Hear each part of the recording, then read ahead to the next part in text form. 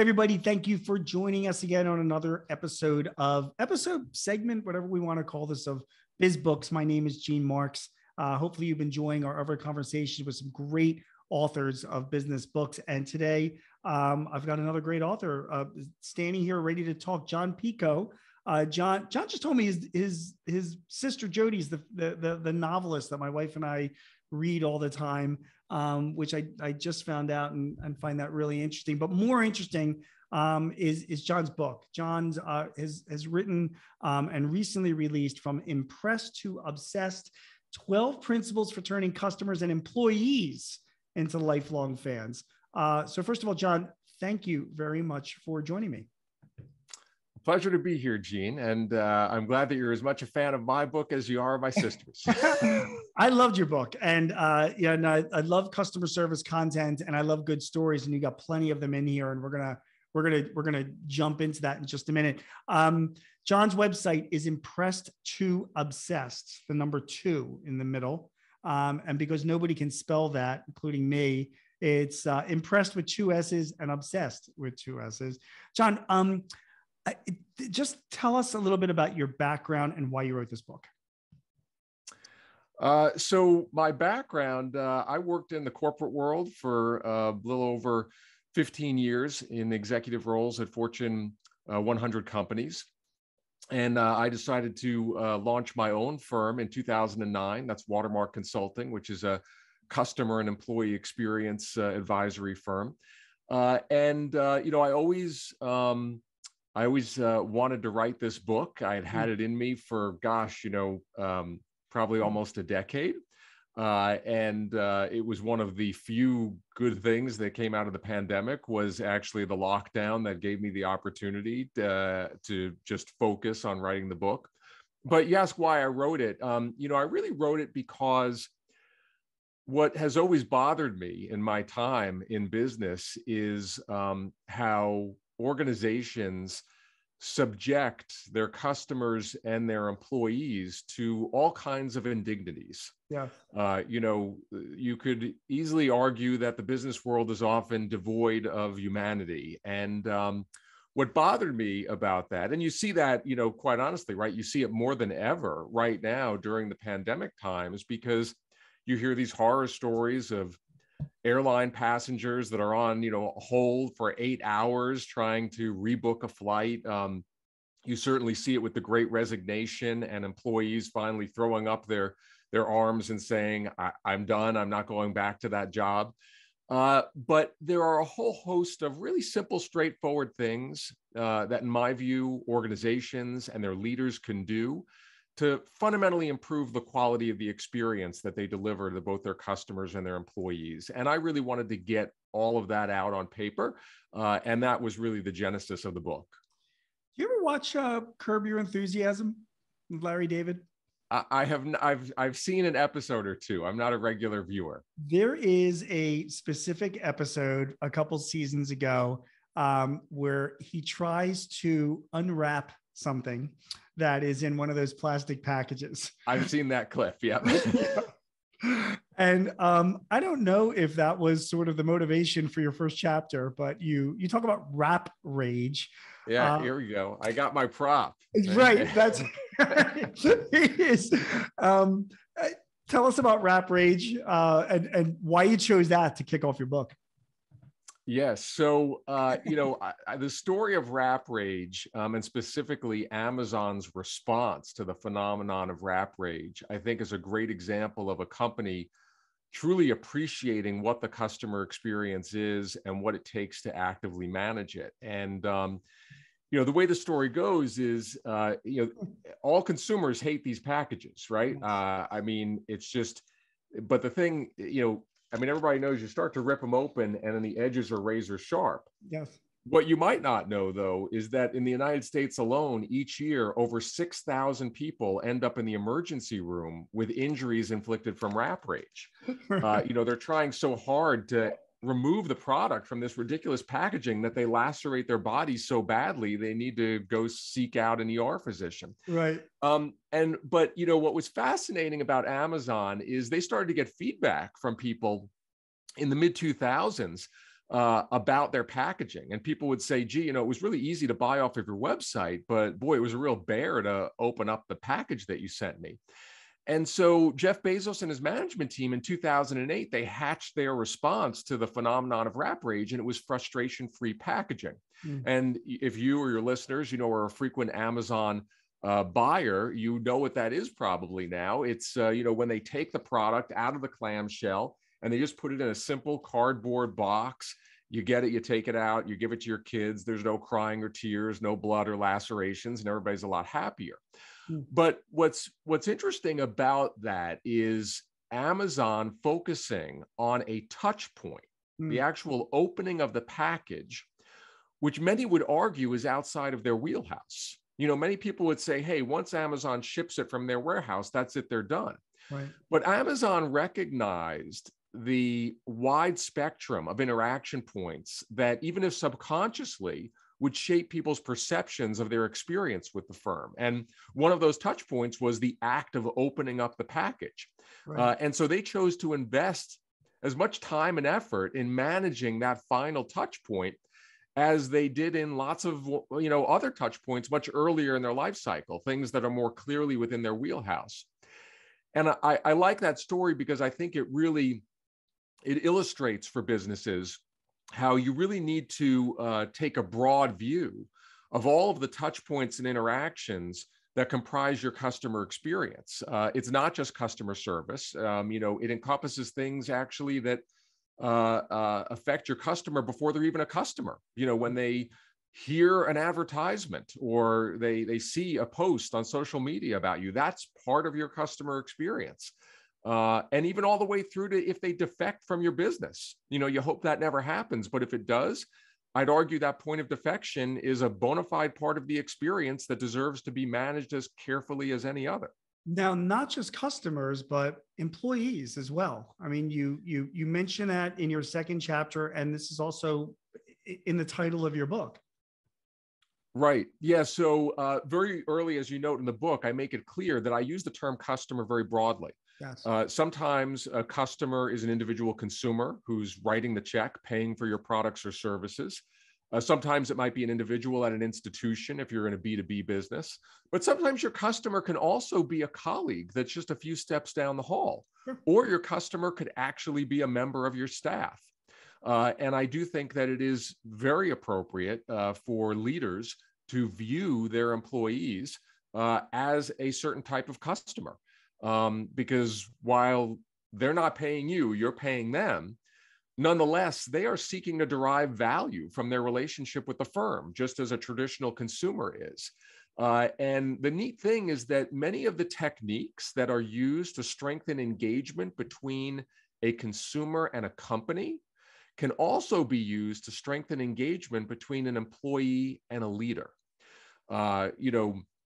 Things like, are you responsive to me? Do you communicate with me clearly and transparently? Do you advocate for my interests? Do I feel better after I have interacted with you as compared to before? And so that's why the 12 principles in the book can be applied to any kind of constituency that you serve, whether it is a traditional customer, a consumer, or a colleague, or even your own employees. So John, because you use this broad term of customer that includes both consumers and employees, that impacts any business's P&L. So, if you are providing great customer experience, that can impact your revenues, obviously, by retaining customers and having them come back. But it also could have a broad impact on your productivity of your business as well, if you're treating your employees like customers. And in the end, that all comes down to the bottom line. Now, your company, Watermark Consulting, you do an ROI study that looks at the economic calculus. Tell us a little bit about what that study is. Right. So, and by the way, do you do this every year? It's not every year. We first did it probably about a decade ago, and since then have updated it a few times. So every few years we refresh it. So what the customer experience ROI study does, it was actually one of the first analyses that showed a relationship between the quality of a company's customer experience and its shareholder returns. And just to take a step back, the genesis of that study, it was really born out of my own personal frustration. It was born out of my frustration that I saw so many executives, so many boards of directors that would routinely take a leap of faith when faced with with other types of investments that had questionable or intangible ROIs. Yeah. Things like hiring a multi-million-dollar celebrity CEO, or things like embarking on a multi-million or billion-dollar acquisition. These are examples of endeavors that, you have to take a leap of faith because you just can't know for sure whether they're going to work out. Right. And I saw companies routinely take that leap, but yet the minute they were given an opportunity to invest in improving their customer experience, then suddenly everybody's like, let's get the pencils out and sharpen them. Let's really figure out exactly how much this is going to cost, where exactly we're going to see the benefits and the returns. And I think that different approach really revealed, in my view, sort of the deep-seated skepticism that many executives harbor towards customer experience, feeling that it is somehow intangible and soft, the benefits.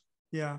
And so, it was one night, 6 months after I started my company, it was around the holidays time, and I was just racking my brain saying, how do you persuade these executives that the return from a great customer experience is very real and very tangible? And that's when it dawned on me that you had to speak their language, and their language is the universal business language of shareholder value. Whether you're a public or a private entity, everybody kind of gets shareholder value. They understand it, can wrap their head around it. And so that was the genesis of the study, was looking at the top 10 publicly traded companies in customer experience, not ones that we're picking, but based on consumer research studies, and comparing that to the bottom 10 in customer experience. And in the book, the latest version of the study's in there. It's got 13 years of data, and the customer experience leading firms on average outperform the laggards by 3.4 times to 1, 3.4 to 1 ratio. It's pretty stunning when you look at the graphic. Not only the benefit that the companies that excel in this regard are realizing, but also the penalty that's being exacted on the companies that are not doing it well, because they're not only lagging the customer experience leading firms, they're actually lagging the market index. Right. So I've found it's a very helpful tool for really getting people to open their eyes to the fact that customer experience, the ROI is hardly soft and intangible. What do you mean when you say in the book that some companies, if not all companies to an extent, are delusional? You use that as an example when you're having sort of like the competitive bar between companies. And is it just because we think we're providing a great customer experience, even though we're really not? Yeah, that is it. And I think it goes back a little bit to human nature, right? We all like to think that we're doing a good job in whatever it is that we're doing. And, how do you live with yourself if you just accept, wow, I am awful at what I do? But I think that, many companies, there's that kind of psychology where they want to think that they're doing better than they can. The other thing, too, is that many companies are very insular. They operate in a vacuum. At the executive level, it's really difficult for people to carve out time to get out of the corner office, to go to where the experience happens, to spend a half day in the call center, to spend a half day on a ride along with a salesperson, to go to the retail store, to call up your 800 line yourself and pretend to be a customer, to observe customers in their natural habitat, because that's really only when you start to get a very clear sense of what it feels like to be your customer. And absent that, it's very easy to deceive yourself. And in the book, as you probably saw, there's been studies that have been done on this where, a famous one is done by Bain & Company, where they went out to companies, executives, they said, hey, how many of you think your company delivers a great customer experience? And 80% of them raised their hand and said, hey, that's us. And then they went to those companies' customers and asked the same question. And only 8% of the customers agreed. And yeah, so I take responsibility for that now. So obviously I'm not running a big business, but besides the writing that I do, John, I run a company outside of Philly. So I have 10 employees, and we sell CRM software. We do like Salesforce and Dynamics, all that kind of stuff. And I'm as delusional as the worst of the people that you write about there. Like I don't survey, I don't ask, and I think part of it is a lack of self-confidence. Like I don't want to know, we've got, we've got like 600 clients, we've done well. But at the same time, I'm sure we could be doing better if I would ask the hard questions, if I would actually go on site to some clients and saw what they were doing.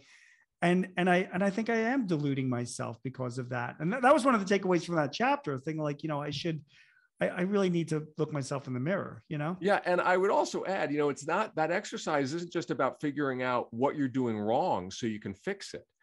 You could even be doing everything perfectly and your customers could be happy, and that exercise would still be valuable, because the other thing that it does is it opens your eyes to needs that your customers have that they might never have thought to articulate to you, because they never thought that you could actually help them with it. They thought, it was outside of your wheelhouse. Right. And yet it shows you an opportunity to maybe get into a tangential offering, with your business, to branch out into another product or service, or to tweak your experience in some way to deliver something that meets a need that your customers haven't articulated to you. So even for those companies that are doing great, that are legendary in customer experience, it's an exercise that still, reaps lots of rewards. For me, it's also two benefits, of getting over that delusional concept is it can identify where my employees might need some more training or expertise if they are falling down, so I can invest in them.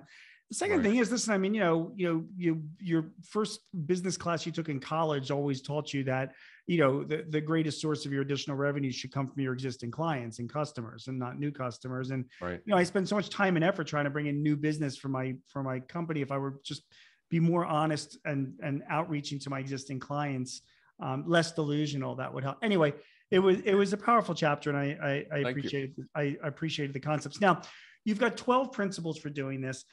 Guys, if you're watching this, you can buy the book and read it. You can go through with the 12 principles. I'm not going to sit and force you to go through and list through each one of them. But I did want to go into some of these principles, just some of the examples that you used, just to pull out some of the things that I thought were like kind of cool stories. Okay. So I am going to jump around a little bit. I hope you don't mind. But you had one principle called finish strong, and you used Alaska Airlines as an example in that chapter. If you remember that story, can you share that? Go ahead. So what the finish strong principle relates to, and it's really grounded in cognitive science, as is the case with many of the 12 principles, because a great customer experience is as much an exercise about shaping people's experiences as it is about shaping their memories. Right. As I explained in the book, memory shaping is an important part of this. You're only as good as the last thing you do, right? That's what remains in people's mind. Right. Because it's people's recollection of their experience with you that's going to drive their repurchase and referral behavior. And how people remember the experience is actually different than what they know and feel as they're going through the experience. So anyway, finish strong is one of those memory sculpting techniques. And it ties back to something called the recency bias, which is a psychology principle that basically means that the last thing that happens to us exerts a disproportionate influence on our overall perceptions of the experience that we just went through. So what it essentially means is in day-to-day life, you could do stuff that your customer really doesn't appreciate and like, and you could do that kind of early in the interaction. But if you end the interaction on a really high note, that actually, there's a good chance that's going to eclipse a lot of the negativity that happened earlier in the experience. And so this is the Game of Thrones theory. This is where you watch, every season of like the greatest TV show ever, and then they just blow it in the last 3 episodes of the series. And then he's like, it just sours. And that's all anybody talks about. Yeah, then that's all anybody talks about, and then you don't even want to go back and watch it again because you're like, oh my god, all I have is a recollection of how lousy it was in that last season.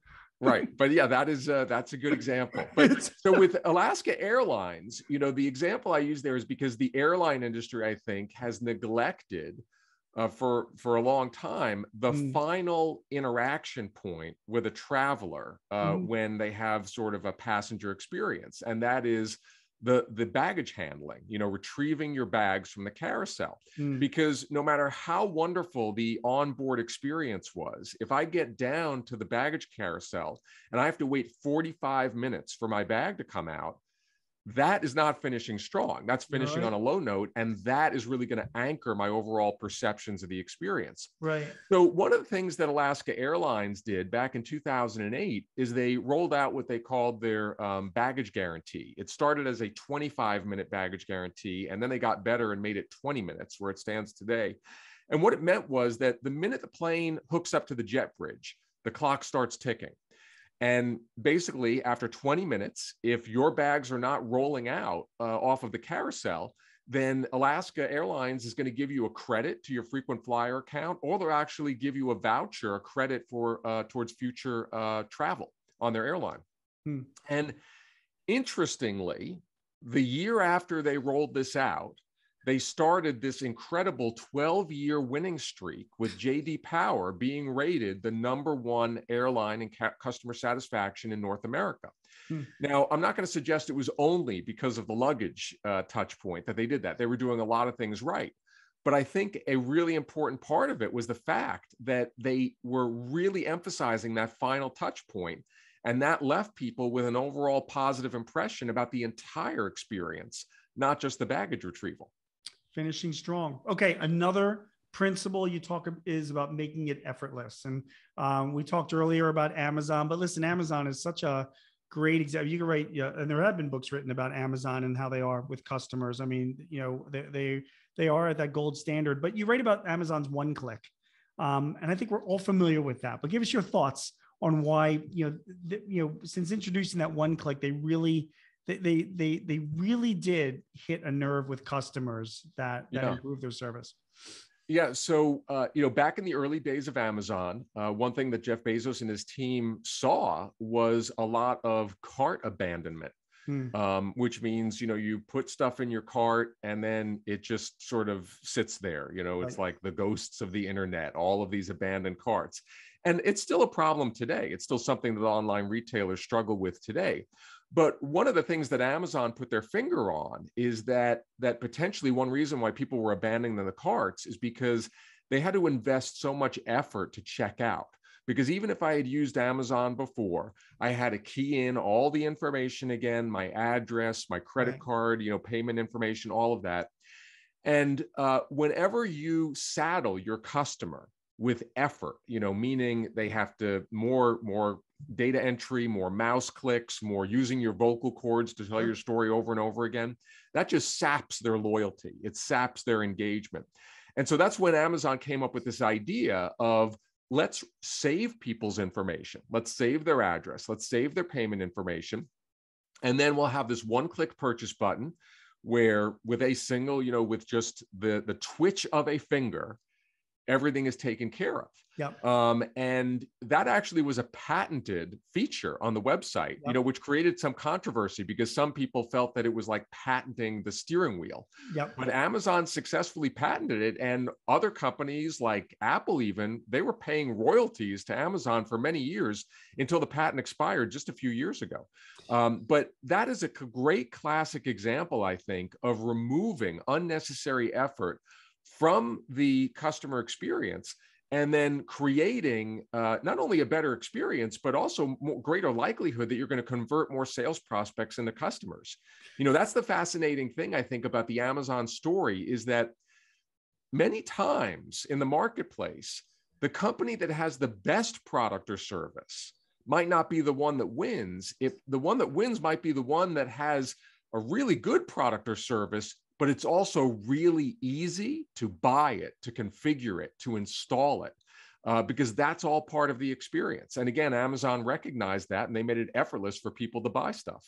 I really wish Starbucks would learn that lesson as well. I mean, I can't tell you how many times I would want to go into a Starbucks and then I see the line there and I just turn on, and I walk away. And when I go into Starbucks, I mean, the things people are ordering in those Starbucks, you get in line behind people, these milkshakey coffee drinks that, these complicated, it takes whatever. 10 minutes to order. Yeah. It's unbelievable. And I, whenever I go to Starbucks, it's always just get a regular coffee. Like I like their coffee. But they don't have a process. Like usually, like if you wait in line all that time and then they get you the coffee and then they just serve it right to you.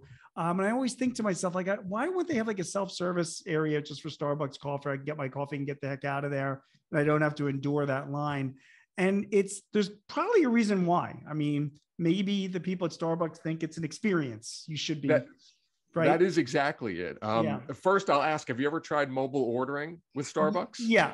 So my issue with mobile ordering with Starbucks is because I'm a cheapskate. I don't know if you knew this or not about me. I'm a CPA. If you haven't looked at this whole package, it shouldn't be a surprise. Yeah. But like mobile ordering, you gotta give Starbucks like money in advance, like $25 in advance on your, like they have your money, and then I gotta like, they have your money, but you don't have your coffee. I don't have my coffee. I gotta work it off. I'm like giving them all this money in advance for my coffee. Well, the reason I ask is because the mobile ordering was actually Starbucks' solution to address the need that you're describing, because certain customers, time poor or whatever, they just wanted to get it in and out quickly. And, Starbucks wrestled with whether to roll that out because their whole persona of their brand was about creating an authentic coffee house experience. Yes. And that I would submit to you is why they don't just let you, set up, make your own coffee, because the interaction with the barista is very important to them. Right. And so they struggled for a while about whether should we do drive-throughs, should we do mobile ordering? And then in the end, they did start to do those things because they viewed it as a tweak to the experience that would resonate with a certain type of customer. And, that's one fundamental tenet of customer experience is you have to understand the target market that you're going after and create an experience that's relevant to them. As you know, that's one of the 12 principles. Right. And so, that's, I think that's why you can't make your own coffee in Starbucks. And the closest they'll let you get to it is by doing the ordering online and then coming in. And even that requires, I mean, you've got to set up the account, you got to pay them in advance. And then if I want a coffee, I got to, pull up the app, order the coffee, do the whole thing, whatever. And I get it. Listen, I can promise you that the brand managers at Starbucks are way more smarter about this stuff than I will ever be. So I get there's a reason, to the madness. But you just talk about making it effortless, like Amazon did, and they for all of us, if we can focus on those things that could make the experience better for our customers. And this actually, if I might, because I think this will be very important for your listeners. Sure. The 12 principles, I call them universal principles of customer experience design, but it doesn't mean they have to be applied universally. Okay. And I talk about this in the book, and this is a very important takeaway because you could look, there are some companies that are out there that are renowned for their customer experience, yet are not effortless to work with. Right. You look, for example, at an Aldi grocery store, highly rated by their customers, but not effortless. You got to bag your own groceries. To get a shopping cart, you got to get a quarter, put it in to get the cart out, and then return the cart to get your quarter back. So, you look at a company like that, or a company like IKEA, where if I just want to buy a light bulb, I got to snake through the entire store to get to the shelves to pick up my light bulb. That's not effortless. But what those companies are doing is they are doubling down on other elements of the 12 principles. And so they make a conscious decision that we're not going to be known for being effortless, but we're going to be known for something else. And that's an important point, because I don't want anybody to walk away thinking, well, gee, we've got to nail all 12. That's not necessarily the case. Got it. Let's talk about emotions as well. You talked about MailChimp's Freddy High Five as something that stirs emotion. Most of my listeners and viewers are familiar with MailChimp as an email marketing service. But tell me about the Freddy High Five story. Yeah. So you lead a business yourself, and so maybe and your listeners. We use MailChimp, by the way. What was that? We use MailChimp. Oh, great. Yeah. Okay. Yep. So anybody that is a small to medium-sized business owner, when you're doing email marketing, you're familiar with all of the anxiety before you hit the send button. right? Because you've checked over that email, you've checked the links carefully. Like all you're thinking is, oh my gosh, is there a spelling error? Is there a grammar error? Is there a link that's broken? And when you finally hit that send button, there is some sense of accomplishment. Like, all right, the missiles are flying. It's out there now. Yep. And there was a guy at MailChimp who used to work in a small business, and then he was hired by MailChimp, and he was one of their software designers. And he said that whenever in his former role, whenever he sent out an email marketing campaign, he always felt like somebody should, after he sent it, he felt like somebody should come in and pat him on the back, like just give him sort of like, good job, nicely done. Right. And he thought, why don't we do that for our customers? Because that's probably what they're feeling. And so that was the genesis of the Freddie High Five. Freddie is MailChimp's mascot. He's a monkey, I guess. And so, when for many years, they actually just recently changed this, but for many years, the way it worked was when you sent an email from MailChimp, Freddie appeared on the screen and he put his hand out like this to you and gave you a high five. And this kind of went viral. Like people started on social media sharing pictures and videos of themselves high-fiving their screen and high-fiving Freddie. But the guy that designed it, he acknowledged in interviews, this serves no functional purpose, right? None at all. But it fits in with the principle about stirring emotion, because one way to make the experience not only better in the moment, but also more memorable is to use emotion as a memory cue. And by celebrating wins with your customers, milestones, accomplishments, in essence, by cultivating a sense of positive emotions that they might already be feeling and priming them for that, what you're really doing is infusing the experience with a degree of emotion that helps to make it more positive and more memorable. And that's why it works. And it was a great addition for them. And you don't think that that's like corny or goofy or anything like that, or is that just like, listen, people like that stuff? Well, I think there's probably a certain segment of people out there that look at it and say it's corny and don't care about it and would never think to share a picture of themselves high-fiving their screen with Freddie. But there's definitely an entire segment out there that clearly it resonates with, because they liked it. They took pictures of themselves with it.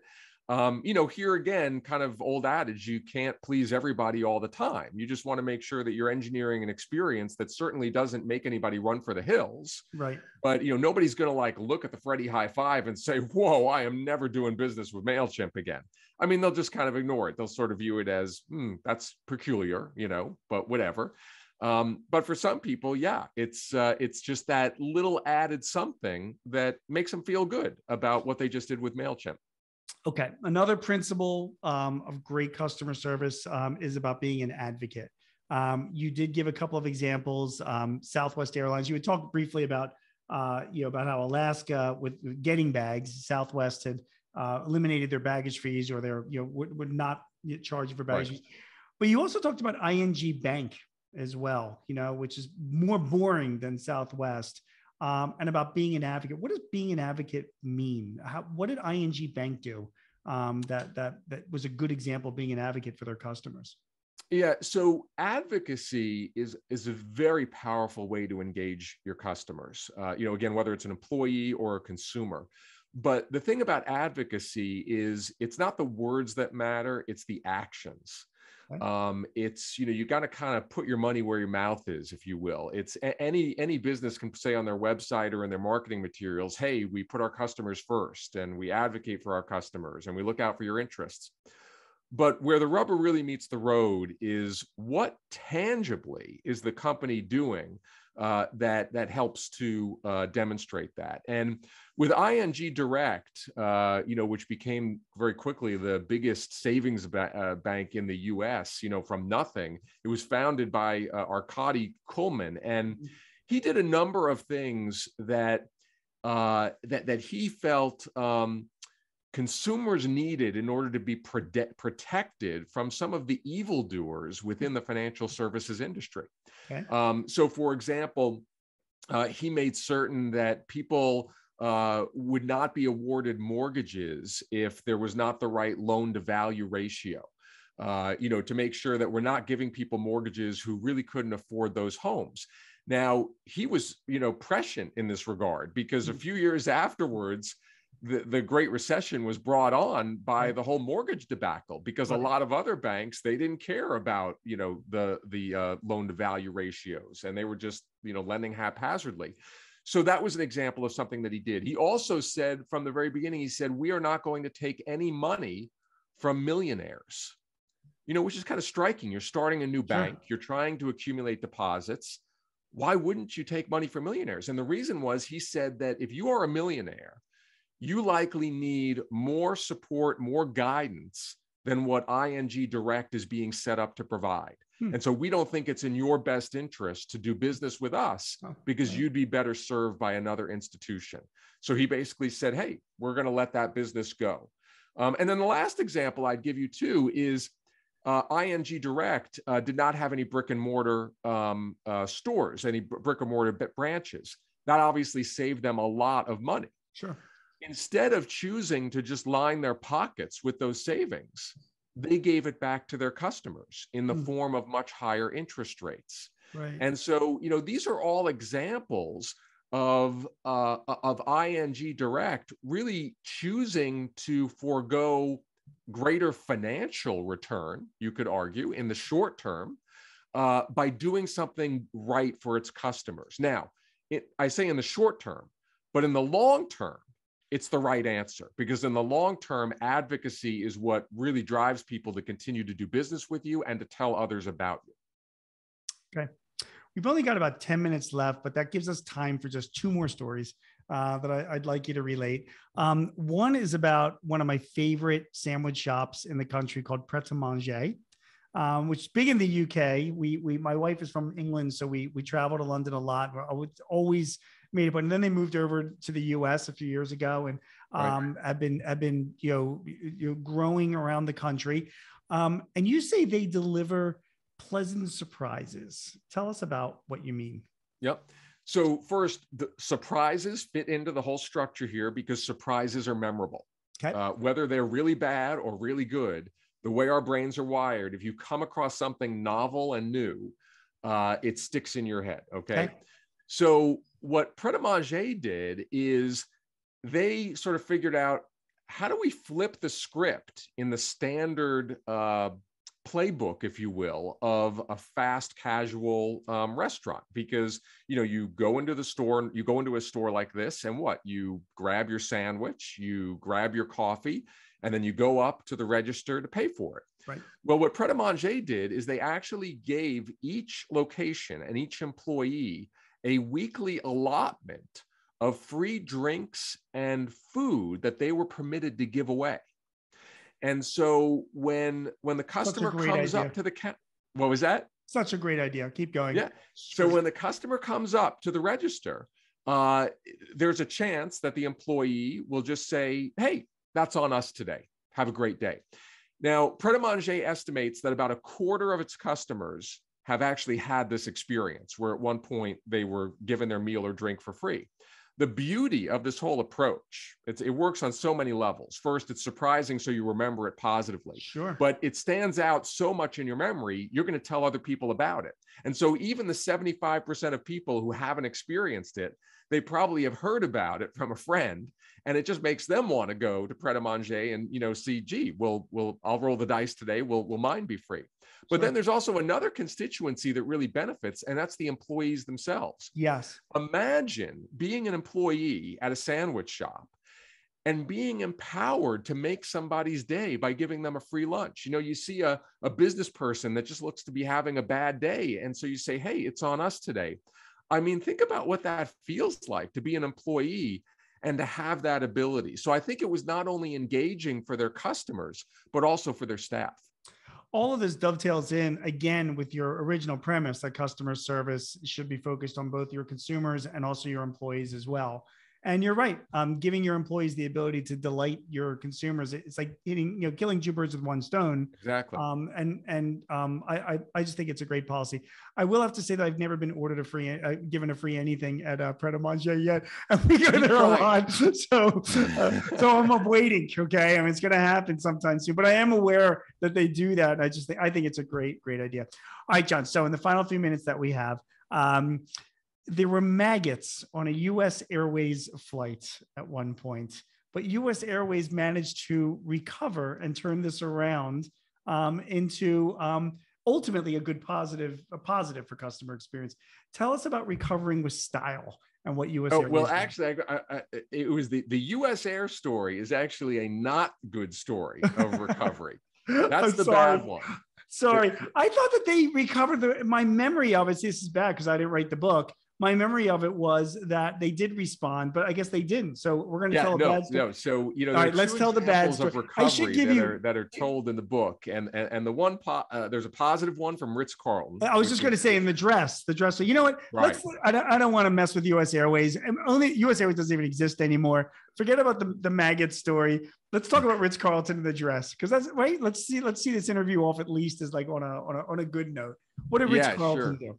So, the point about the recover with style principle is it ties in a little bit with the finish strong that we talked about earlier. It's this notion that if you have a failure in the customer experience, that you don't have to resign yourself to creating a brand detractor. Right. That if you focus on overcorrecting on the recovery, really knocking the ball out of the park on the recovery, you're actually finishing strong, and you're finishing with such a peak at the end of that recovery that it can actually eclipse the negativity of the failure itself.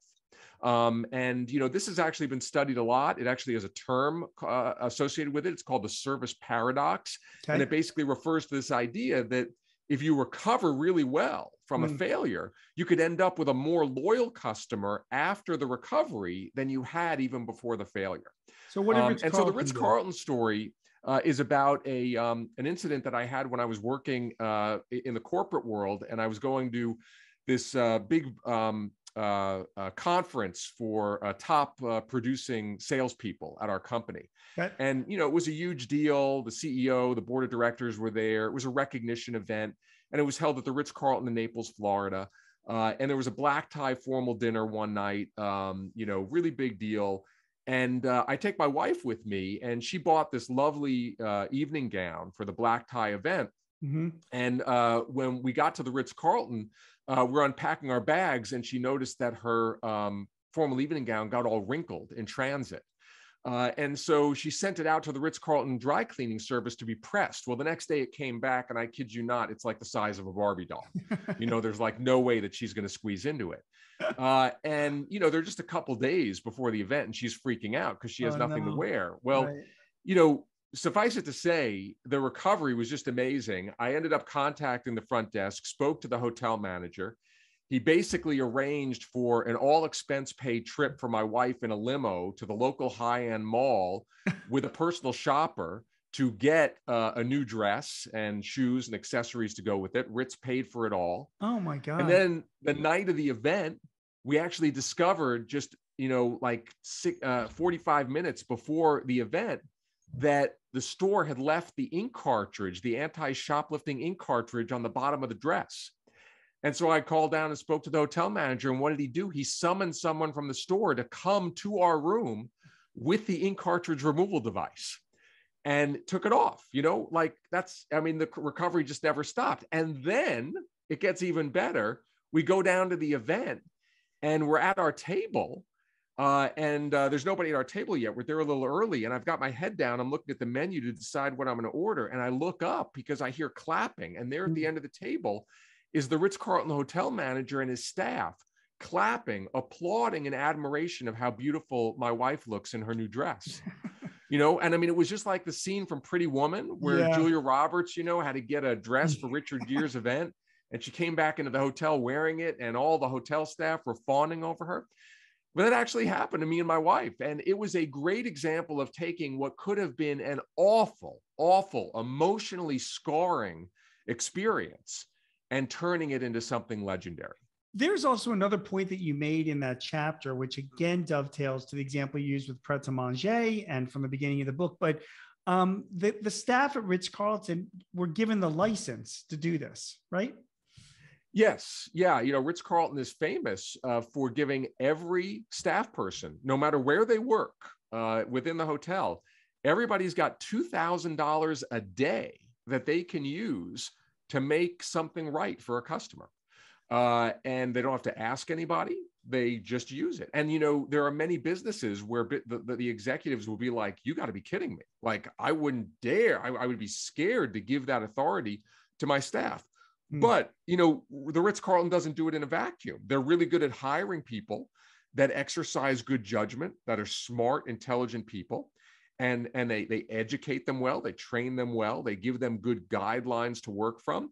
And then they let them go out, and make it happen. And they trust their people. But yeah, you're absolutely right.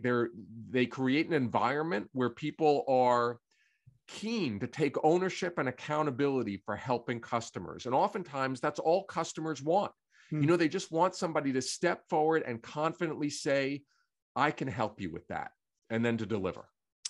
Jon, you've been doing this for a number of years. You consult on customer service. You are, obviously you've worked with a lot of major brands, and then you sit down and you write this book. A lot of people, just about all the people that I know who write books, particularly on business or lessons learned or whatever, they walk out of it even more educated from it than they were before they started writing the book. And so I got to ask you, as we close this out, like, what was, when you finally finished this book, what was something that you took away from this book that surprised you, that you really learned from about customer service? Wow, that's such an interesting question. The act of researching the book was a very enjoyable exercise, because while I had all 12 principles in my mind and I had lots of examples of them, I went down a few rabbit holes and I found new examples that I just found really interesting and put in the book. So that was one thing that I learned, was just, other illustrations of these principles at work. But I think that the other thing I would mention would be this notion of how the principles play off of one another. They don't sort of work in a vacuum. If you demonstrate advocacy for a customer, it also stirs emotion in them. And you might also, depending on where that advocacy occurs, you might also be finishing strong at the same time. And so what I really came away with was a new appreciation for how the 12 principles play off of one another and almost create like a flywheel effect. They're just kind of bigger than the sum is greater than the parts, if you will. Right. And that was definitely something that I developed a stronger appreciation for once I kind of stepped back and looked at all the stories I had come up with, all the examples. And I think that really underscores why customer experience can be such a strong competitive differentiator, because once you get these principles working and alignment and all the ducks in a row, it's just, it creates momentum. It creates a flywheel effect that's very powerful and hard for a competitor to overcome. The book is called From Impressed to Obsessed: 12 Principles for Turning Customers and Employees into Lifelong Fans. If we were doing this a number of years, a lot of people hold up the, the copy of the book, like, here it is. And you've got it, right? You can hold it. This will be flashed on the screen all over, but I'm glad you've got it as well. I got to remember to ask my authors in the future to also hold up the book, because I get the digital version. Love the book, learned a lot of great stories. And I'm gonna plagiarize some of those stories and some of the when I speak to my clients as well, about really great examples of customer service. Jon Picoult, thank you very much. I learned so much in this conversation from your book, and I appreciate you coming on and talking. Thank you, Gene. I had fun. I really appreciate it.